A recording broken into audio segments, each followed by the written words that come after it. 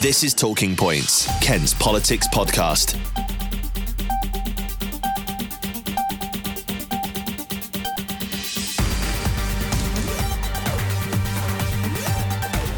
Hello and welcome to Talking Points, Kent's politics podcast. I'm your host Oliver Kemp, and with me, as always, is our political editor Paul Francis. How you doing, Paul? Good, thanks. And we should note this is the 10th podcast we've done. So whoa, double figures, everyone. Yeah. And can you hear the cheering? No jokes about audiences either, audience figures. Something less than 10 people. So this week, on our 10th episode, we're going to be talking coronavirus, accusations of government bullying, and new horizons for Manston Airport. So as usual, we've got lots to talk about. And as usual, we've not been on time with releasing episodes either. No, this is one of the... sometimes the difficulties we both have getting together in the same room to do the podcast. And we're busy. We're very busy, aren't we? There's a lot going on. There's a lot going on. Speaking of a lot going on, and I think our top story for today's podcast has to be the coronavirus. So obviously coverage on this has been huge. Anyone who's taken a slight glance at any news anywhere will be aware of the coronavirus and the fact that we've had our first case in Kent this week. Paul, what's the reactions from politicians and councils been like so far? Well, I was speaking to the leader of Kent County Council, Roger Goff, at the start of this week, and I think they are very well aware that some things are going to come at them like a train if the predictions are correct about the numbers of people getting the virus. So this is sorry, just to interrupt. So anyone that doesn't know, this is the projection that 1 in 5 workers could be off with it at the peak. That's right. Yeah. And those figures came out the day after I spoke to Roger Goff. But KCC is a key institution, organisation, if you like, because of the fact that it's dealing with some of these frontline services which may have challenges if the kind of the rate of contraction of the virus and the numbers involved does come to fruition. Typically things like social services staff, visiting vulnerable people and making those appointments. Schools, what's going to happen if someone at a school, a teacher or a student, comes down with the virus? Then in theory, they would have to instantly shut the school. So there are real worries, but it's more a case of we'll have to wait and see, I think. Which sounds like an echo of every time we talked about Brexit last year as well.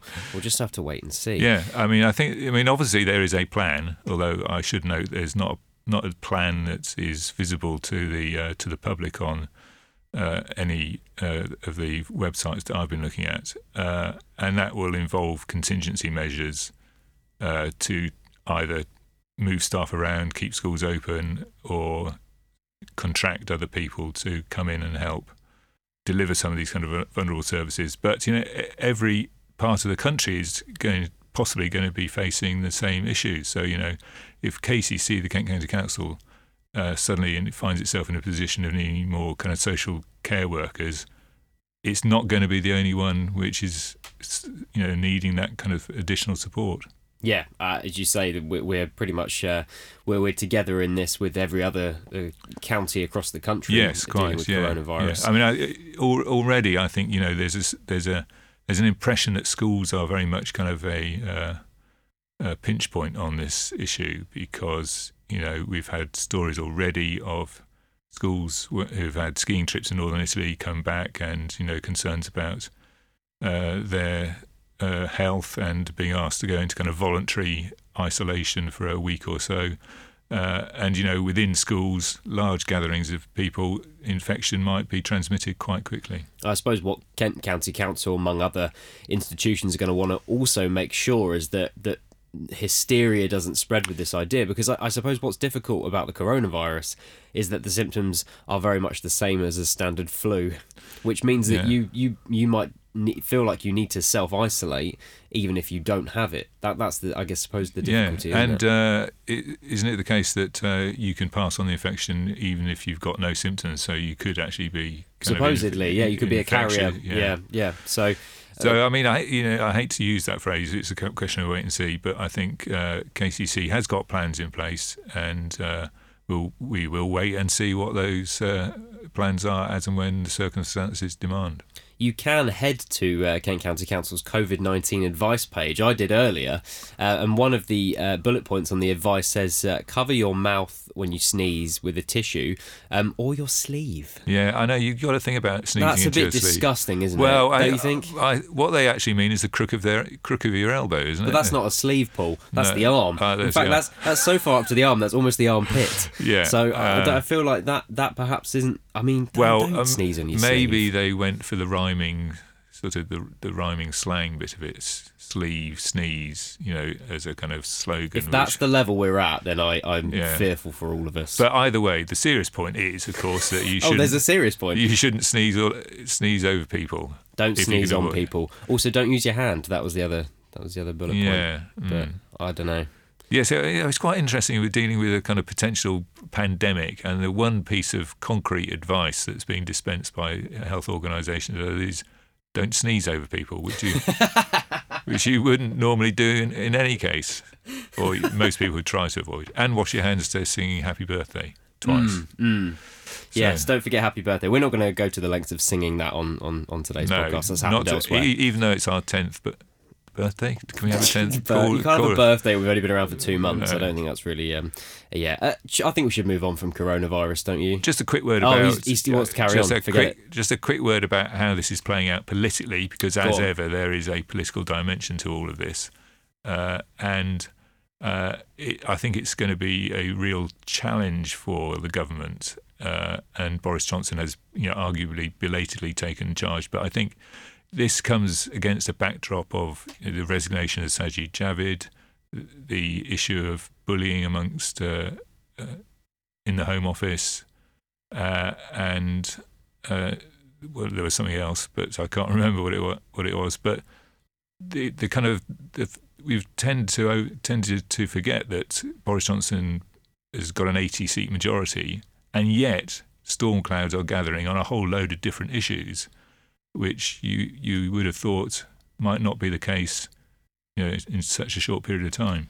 Yeah, I suppose the cards haven't been dealt particularly well for him. No, I mean, floods, that was the other thing. Floods, yeah. So floods, coronavirus, storms, Brexit. Priti Patel, Sajid Javid. Which is a lovely segue, Paul, onto the accusations surrounding Priti Patel, which I thought we should maybe briefly touch on. Yes. So Philip Ruttman, who is one of the highest-ranking civil servants, resigned on a Sunday with accusations of bullying and malpractice.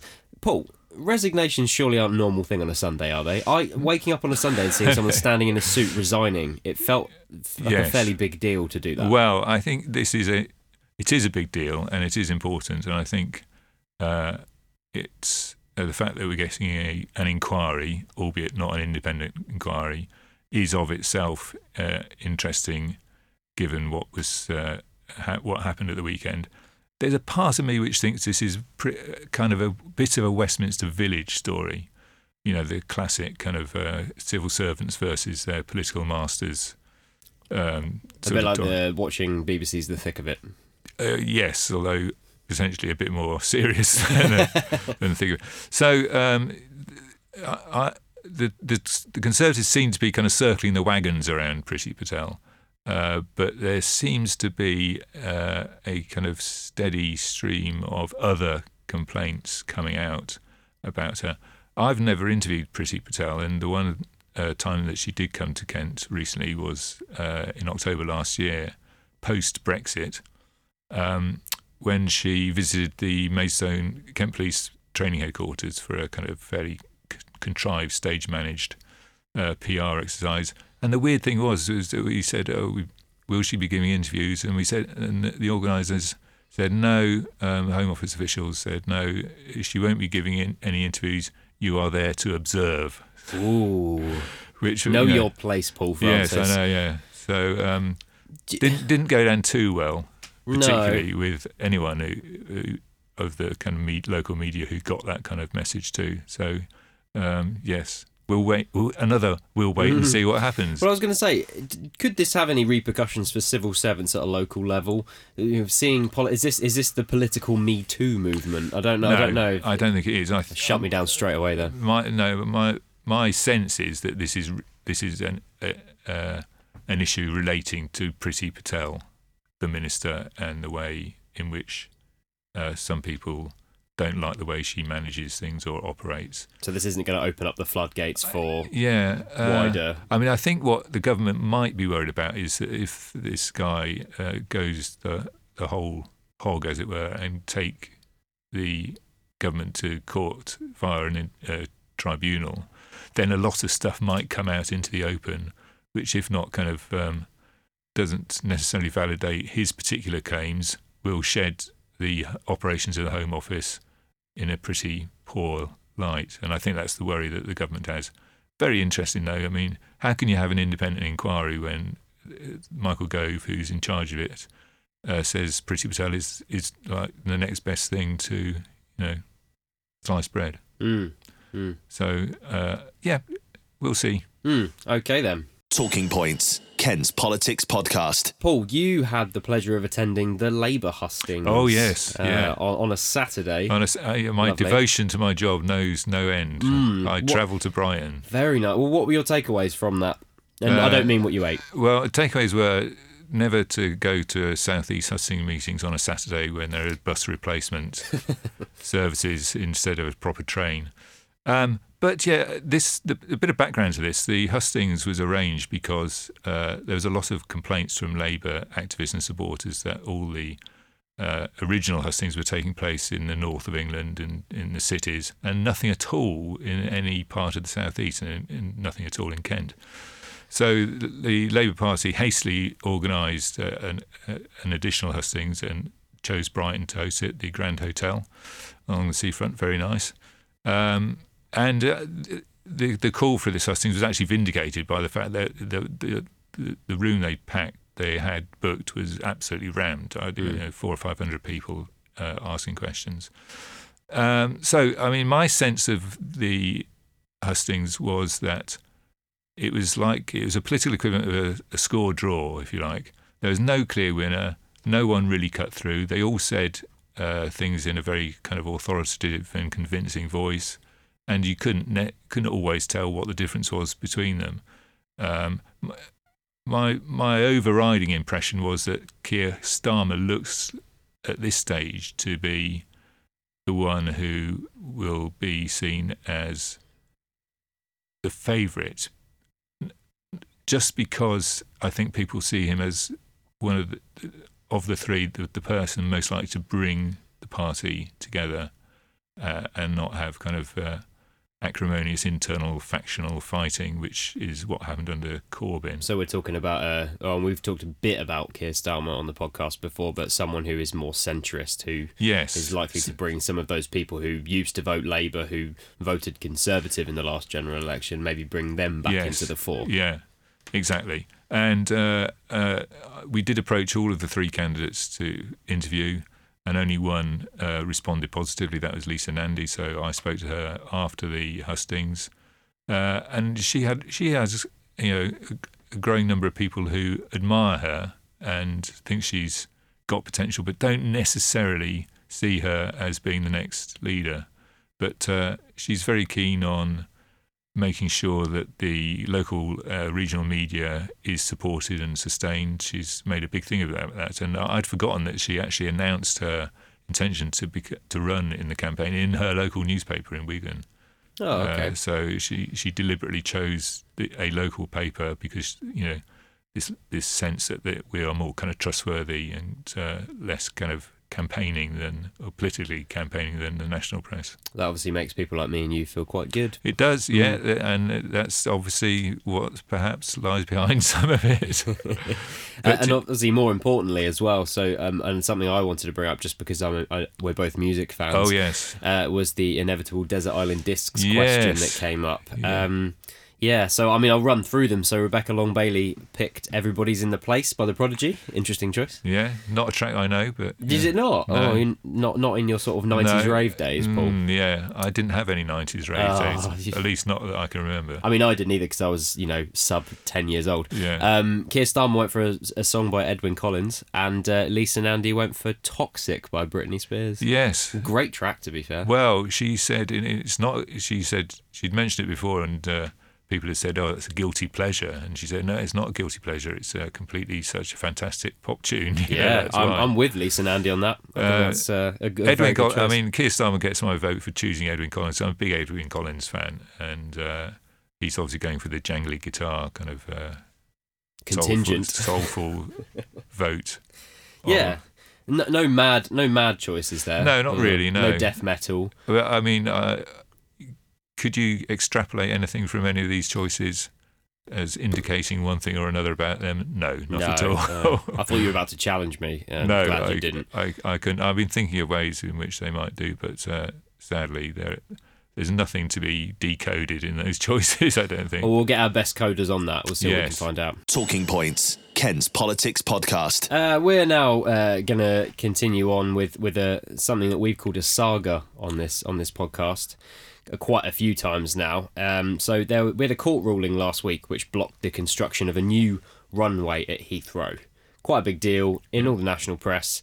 What was the argument for another runway at such a huge airport anyway, Paul? Well, it was partly because Heathrow is seen as falling behind other international airports like Schiphol, which are, and I'm going to use the word I don't normally use, hub airports. It's not jargon bit yet, Paul. Not jargon bit, jargon yes, bit. but they, the comparison is often made with Schiphol Airport, which kind of draws in a lot of international airlines and routes and passengers, obviously, and that's where Heathrow needs to be in the market. So, but it can only be in that market with another runway. So it is an important decision. And I think what was interesting was, just quickly on this, was the government kind of effectively washed its hands of any further involvement in the kind of plan for a third runway, which gets Boris Johnson off the hook potentially, but does mean that attention is focused elsewhere.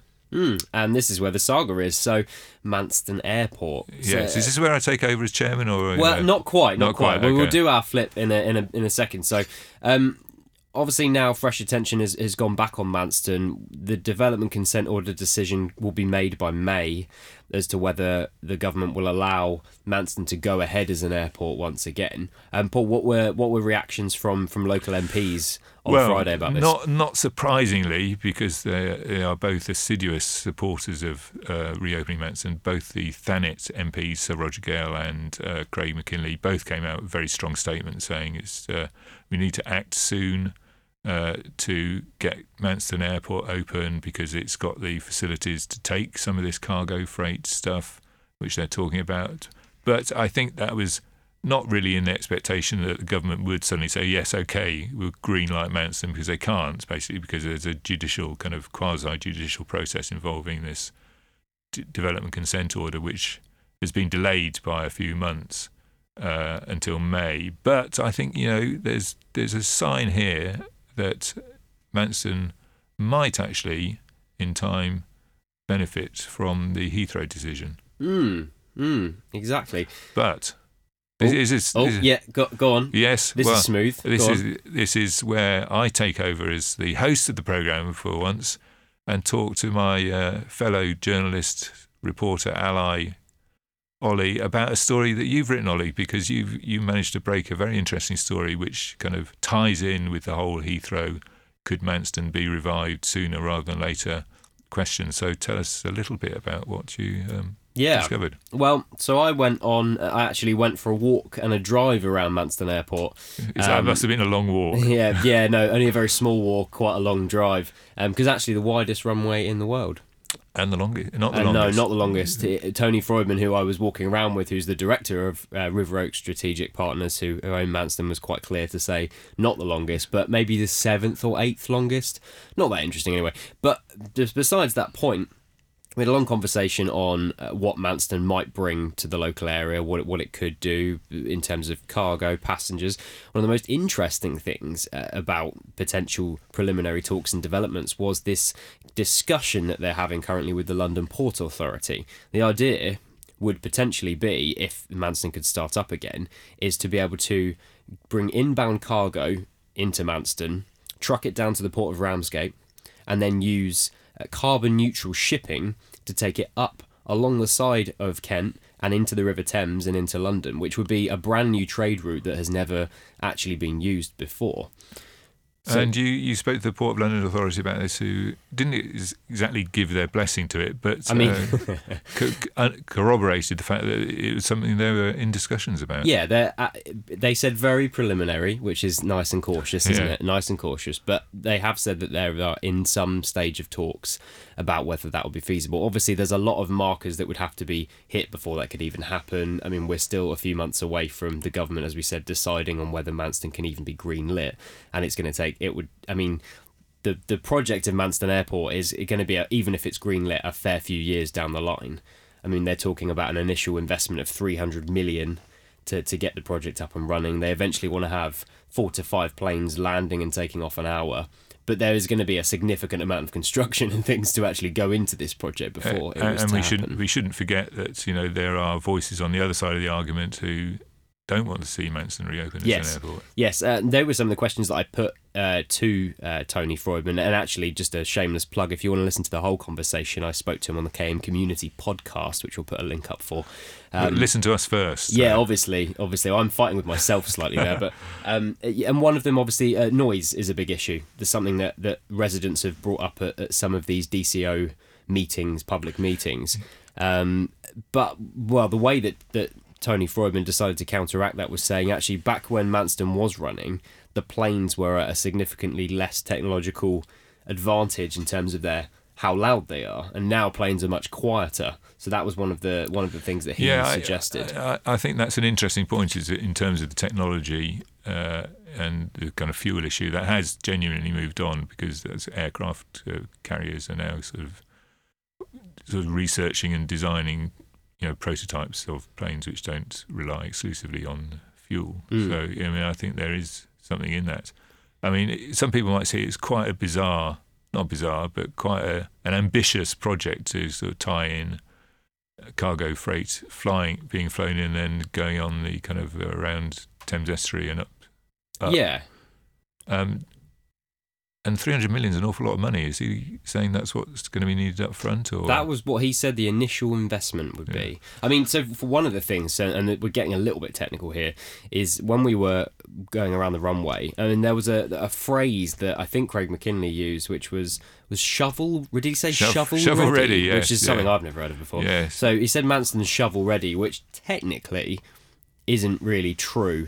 Because Manston, as part of Manston's development, the way the gradients work on the current runway aren't actually okay to be used with modern aeroplanes, which means that would have to be completely re-tarmacked, and you need a new air control tower. That's an awful lot of potholes that could be fixed. A lot of potholes, yeah. And it's interesting to also say that on my visit there was still a lot of markings out for Operation Brock, which was one of the things that Manston Airport was going to be used for. I suspect they'll leave those until next January.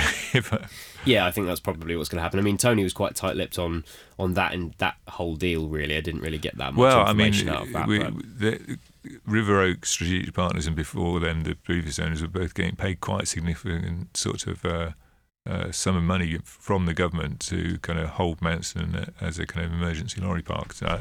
My understanding is that arrangement or that contract runs up until December. Yeah, and I feel it seemed like from talking to Tony that they're fairly keen on obviously getting the Manston project off the ground pardon the pun, as quickly as they possibly can. So I don't think they really want it around that much longer. No, although the Manston saga has been going on an awful long time, and there'll be many more twists and turns in it. But good story, and well done for guessing it. Well, thank you very much. And we'll obviously any updates and developments we will make sure we discuss it on this podcast. Bear in mind it affects so many people in so many ways. One more thing, as we always do, is our jargon phrase of the week. Paul, go on, what is it? Well, you may have heard some politicians and medical experts talk about this, which is where I picked it up driving around, social distancing in relation to the corona crisis. See, it sounds like social distancing is some kind of philosophical notion. Yes. Is it not that? It's not about going into woods on your own and philosophizing. It's, well, whatever else you might do in the woods. No comment there. No comment. This is a phrase which effectively captures... well, what it means is that we're talking about events where large groups of people gather, basically. And in the context of keeping a check on the coronavirus, politicians say we need to make sure that we're social distancing ourselves. And that really means we need to make sure that, as far as we can, that there aren't large gatherings of people where infection might spread. So festivals and football matches, yeah. queues for Greggs. That's not a big... Is that a big gathering? Actually, well, yeah. I've been down Gillingham High Street. It is a big gathering. So, yes, and it's kind of an academic phrase which has been coined to say we need to be careful about, and as far as we possibly can, to avoid having events where large gatherings of people are there. So all those Glastonbury ticket holders, watch out. Ooh, Castle concerts. Concerts, yeah. In football Medway. matches, Gillingham football matches. I know it sounds a bit, we're joking a little bit about it, but it's becoming a distinct possibility that we will see some of this happening. Italy has, just as we started recording this, announced that it's closing all its schools for 2 weeks. Is that right? I believe that's the case. Yeah, I believe that's the case. Even though they may be on top of the contagion and the infections, they've decided that the only way to really kind of try and halt it is fairly radically to close schools. And if, for example, one school in Kent, a case arose in which a pupil had contracted the virus, the school would actually have to close pretty sharpish. And that's the kind of dramatic consequence you might see as a result of what's happening. You could see a domino effect of schools closing. Yeah. We're not going to have to socially distance this podcast, are we, and do it remotely? This is the advantage of being in the company of just one person. It's not a large... Yeah, even if we had our audience in it, it wouldn't be large. No, that's true, yeah. We could do it live, and we still wouldn't have to social distance ourselves. Thank you very much, Paul. Thank you to all our listeners, and we will be back next week. Goodbye. Talking Points, Ken's Politics Podcast.